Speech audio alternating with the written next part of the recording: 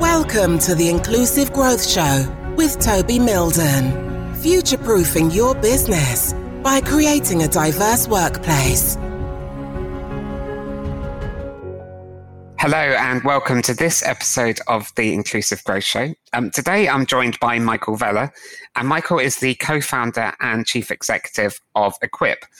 And one of the slogans of his company, Equip, is that staff retention, wellness and productivity isn't rocket science, it's data science. And that really grabbed my attention because before I got into diversity and inclusion, I had a background in technology and working in project management of website development and app development. So I'm a bit of a nerd at heart, and I really like the sound of the product that Michael and his team have created.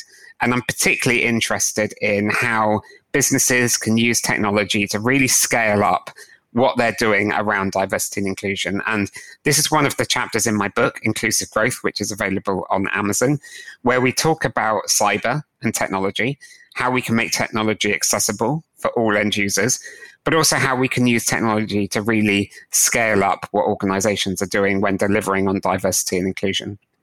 So Michael's product, Equip, collects anonymous feedback from staff. Then they use data science to provide actionable answers to your productivity and employee retention woes. Pay rises and perks are just short-term solutions, and they're quickly forgotten. And your workforce wants to be listened to and understood. So you can use Equip to give your HR team the support that they need to reduce toxicity, resentment, and frustration within your organization. So Michael, welcome to the show. Thanks for having me, Toby. Michael, before we get into a bit more about the concepts that your product is designed to address in organizations, so things like organizational trust, psychological safety, and the behaviors between the leadership team and employees of an organization, can you just let me know a bit more about your personal background and what led you into creating Equip in the first place? Sure, happy to. So my background is in tech entrepreneurship and healthcare, but before that, I grew up in Geneva, Switzerland. And being from there, my parents worked at the UN, and sort of coming from a UN family, conversations around inequalities, particularly structural and systemic inequalities, was fairly commonplace. And so it was really a discussion that was ingrained in me from a very early age. That said, it wasn't really until I left, the nest that I realized what this means and how does this come into play on a day-to-day. It really struck me that despite all being born the same, we don't all get to start from the same place. And that reality has always really frustrated me and has been a driving reason for a lot of the things that I've done in my career to date, and that I'm sure will continue to be the case moving forward. So that's really where the founding premise for Equip lies, is can we give everybody the same chance to truly thrive, starting in the workplace? That's really good. And, I know that those values that you grew up with are really crucial and core to the product or the service that you've created. So I alluded to this in the introduction that there's a disconnect between the day-to-day experiences of employees in the organization and the behaviors and what the leadership team are up to in a business. What creates that disconnect, and why is it really important that we address this? Yeah, so this disconnect can come about in a number of ways, and I'd actually argue that it's a combination of a lot of different small things. But some of the things that can contribute to creating that is a mismatch in expectations between particularly leaders in an organization and then their workforce. It can also be a mismatch between what people say and do in that organization and how the company itself behaves. So really, in many cases, this disconnect starts with a breakdown in communication. And it's really important to address that, because when you leave it to fester, it can really hamstring a company's ability to respond and adapt quickly to business needs. In a time like right now, when we're in the middle of a pandemic, the business environment, the work environment is changing really rapidly. And so being very adaptable is a really critical issue. What's really interesting is if an employee is telling you that they love a culture isn't that a sign that there is no disconnect and that the communication is going well? So it could be. It could absolutely be. I think the question that I often ask myself, and that I would challenge any leader of a business to ask themselves, is how do you know really what employees are telling you is what they truly believe? How do you know that they're being honest with you? And that's really important to sort of keep in mind, because oftentimes, even if we do like the business that we work for or the organization that we're a part of, it doesn't mean that there aren't issues. And it could very well be that you may not feel completely safe or completely comfortable speaking up about some of those issues. And that's where, I think it's a quote by Peter Drucker. He said that the most important thing in communication is hearing what isn't said, basically. And I think that really stands true in a lot of cases. And also, I think when you have an organization that isn't particularly diverse, what you'll find is that your kind of level of inclusion will appear high, because yes, everyone is pretty much the same. You get groupthink. But what that means is that anybody coming into the organization who feels that they're not a quote unquote culture fit for the organization, maybe their voice gets dampened. Is that something that you've come across?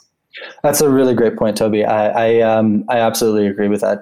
I think the second question that brings to mind is who is speaking up? So who is it that you're hearing from mostly in the organization?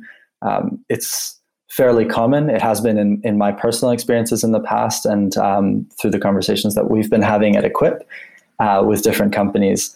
It's quite common that you hear from the loudest 40% of the company, and the people who are most comfortable to talk about the issues that they face at work. And oftentimes those people are part of the dominant culture. So the question really lies, like, what does the remaining 60% of the business think about this statement? How do they truly feel? And I think what's really important and the thing that we're really trying to tackle is, how do you bring those people into the conversation? How do you have an inclusive dialogue between everybody in that organization so that the feedback really flows and you can be very aware of what it is that people love about the culture and why it is that they love it. And conversely, why it is that they may not, so that you can improve on that. So one of the things that you focus on when you developed your solution and the research that you've done as part of that is organizational trust. What is organizational trust? How can we establish it? And why is it important to have that trust? So organizational trust is really trust within a company. The name sort of speaks for itself. And there's lots of research behind it. Namely, a seminal piece of a seminal study that was conducted by Notre Dame and Purdue University, and that plus some of the subsequent research has identified 4 core components to trust, and those are ability, in other words, how competent and smart you are or are perceived to be; integrity, do you do what you say you'll do; benevolence, how much you have other people's interests at heart. And consistency, which reinforces the other 3, and sort of serves as a buttressing mechanism for the other 3 components. And it's really important to understand what those mean within your organization to really get a comprehensive picture of what trust exists within your organization, and what are the areas that you can reinforce, that you can really solidify. So that's a really interesting way of looking at trust within an organization. And if we start to see trust break down in an organization, is that one of the reasons why people don't speak up, or are there other reasons why people wouldn't speak up about things that they are seeing or experiencing in the workplace? Yeah, well, there are definitely a number of behaviors that contribute to the breakdown in trust. And they can range from serious incidents to really small microaggressions or microincivilities, the types of day-to-day interactions that often get overlooked, but in the end do have a cumulative effect. So some of those things can be, for example, believing that your voice doesn't matter or will be ignored if you do raise something. If you're concerned about potential backlash if you speak up, that also contributes to it. It could be that you don't want to deal with scrutiny if you do raise an idea, if you do raise a concern, because that's a really uncomfortable position for you to be in personally. And also things like when you may not want to disagree with a dominant opinion in the business because you don't feel fully secure in your role, in your standing within the company. So these are all things that really fall into sort of things that contribute to the level of psychological safety that exists within an organization. Can you just tell us a bit more about what psychological safety is, and in particular, how we can create more safety so that people can speak up? Mm-hmm. Yeah, absolutely. So psychological safety is a concept that has been, really pioneered and heavily researched by Amy Edmondson at Harvard University. So it's a belief that you can raise concerns, questions, ideas, or even mistakes without the fear of negative consequences. And it's a really important thing to nurture, because without psychological safety and the trust that ensues from it, critical issues can really easily go unannounced and valuable ideas can go completely overlooked.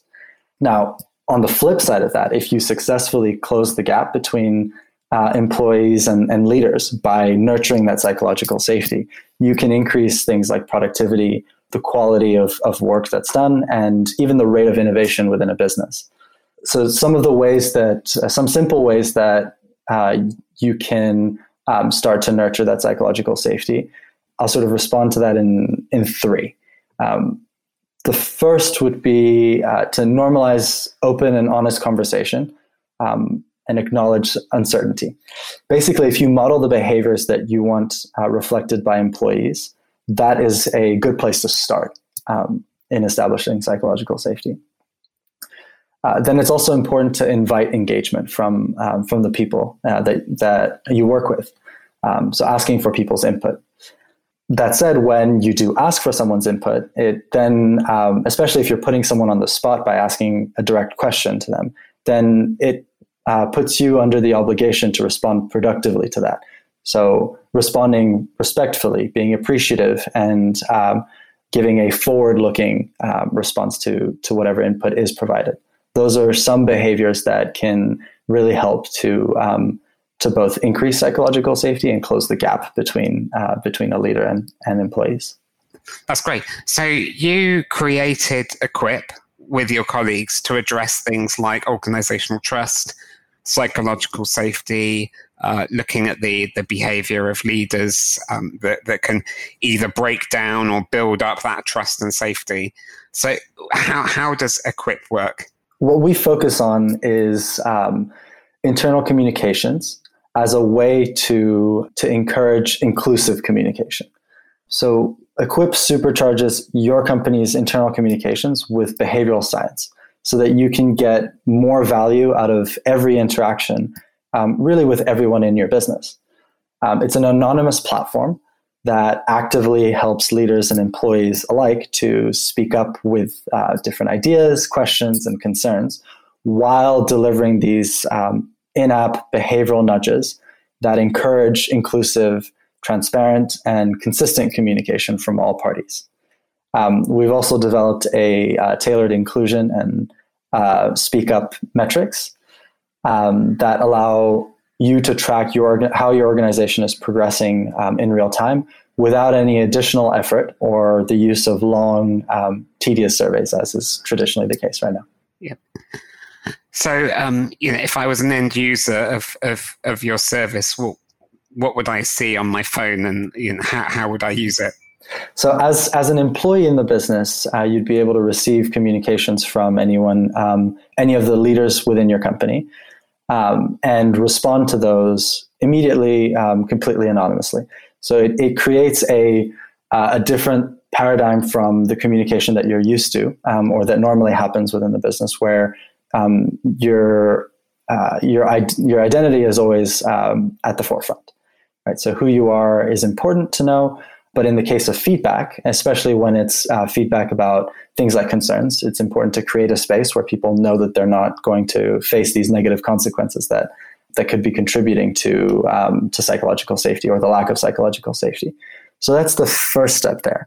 Through that initial interaction, we then provide different behavioral nudges that come in the forms of tips and suggestions on how you can communicate something. And that is actually reciprocal. So it's not just employees that get those, but also the leaders that are communicating in the first place. So how do you communicate a decision in a way that allows people to feel like they not only are being cared for, so this is really tapping into the benevolence piece of or component of trust, but also that you are trusting them with the reasons why you have made this decision in this way. So for example, communicating the principles by which a decision is made is something that is really important to do and has a really positive effect typically when you do communicate something or communicate a decision, but is often something that we forget to do when especially in a time of crisis. Yeah, and communicating at times of crisis and when working under pressure is something that a lot of organizations are very familiar with at the moment with the pandemic. There's some really cool features in your app. For example, when a leader communicates a message, employees have the opportunity of effectively upvoting so that important messages appear at the top of the screen. And I suppose that gives an indicator to the senior leader that's an important topic for employees as well. Yeah, definitely. So there are a number of self-moderating mechanisms that allow for the key signals to really surface or to be bubbled up, so that as a leader, when you are interacting with employees, you can really focus on the issues that are most salient, that are going to have the biggest impact, but also so that as an employee, you can not only communicate your own opinion, your own perspective, but you can also look at the other things that people are commenting, that the other forms of feedback that other people are providing, and contribute to that as well, if that resonates with you. So could you give us an example of a real life scenario of an organization wanting to use your app and how that actually does increase the inclusivity of that organization? Yeah, absolutely. So we did a piece of work with a retail client not that long ago, and this was really in the thick of the first wave of the pandemic. So essential workers were really the only people that were still going to work. This company has a warehouse and customer care, and those were the only employees that were still going on a day-to-day. So a lot of others had either been furloughed or were working from home. But the company the company's leadership especially was really concerned about the well-being of their frontline workers. So the people who are going to work every day and still had to. So this was a business that uses still an engagement platform and has created a really positive culture of feedback. So they use that engagement platform to get anonymous feedback regularly, and they check in with their employees all the time. And I would say that they're quite a progressive organization in that sense, that some really good practices. We went in to help them identify what some of the concerns that they aren't hearing were at the time, and simply by coming in as a separate entity and by using our product, they were able to surface issues that were already taking place in the warehouse that was limiting the productivity of some of those employees, but also some of the concerns about when the rest of the workforce started coming back to work, what that would mean in terms of their safety. And what that has allowed them to do is to open a dialogue that has been continuous with those employees, but as they bring other people in the business back into work, that dialogue starts to expand and is actually bringing people in that until then didn't feel like they were able to voice some of those concerns in quite the same way. So This is, of course, the Inclusive Growth Show, and I'm interested to hear what your take is on what inclusive growth means for businesses. So inclusive growth, to me, really means bringing people with you. So can you grow both as an individual, as a professional, and as a member of an organization, and do so in a way where you are actively listening to the others around you and responding accordingly? I think it really starts with that active listening piece. Without doing that, it's difficult to understand even what some of the issues may be that you're just not aware of, simply because of the different experiences that you may have, or the focus that you may have on other things rather than sort of the issues that exist within sort of like interpersonal relationships. So I think that's a really important starting block for inclusion and inclusive growth. Brilliant. That's such a great way of looking at it. So if the person listening to this episode wants to learn more about Equip and what your product does for your clients, how can they get more information? Yeah, so you can find us at equip.co.uk. Equip is written AEQUIP.co.uk. You can also find us on Twitter. Our handle is at Equip Ltd. And you can always feel free to reach out to us directly at team@equip.co.uk. Brilliant. Well, thanks, Michael. There's so many ways that people can get in touch with you. Thank you ever so much for coming on the show today and talking about the importance of building organizational trust, developing that psychological safety, the importance of the gap between leadership behaviors and the experience of employees day to day, and how we can give employees a voice, which, does help leaders of an organization, put in steps to increase staff retention, wellness, and productivity. And like you say, it's not rocket science, it's data science. And that's Absolutely. Why I'm particularly interested, going back to that geeky side of me, in how we can use technologies to scale up in how we deliver on diversity and inclusion in organizations.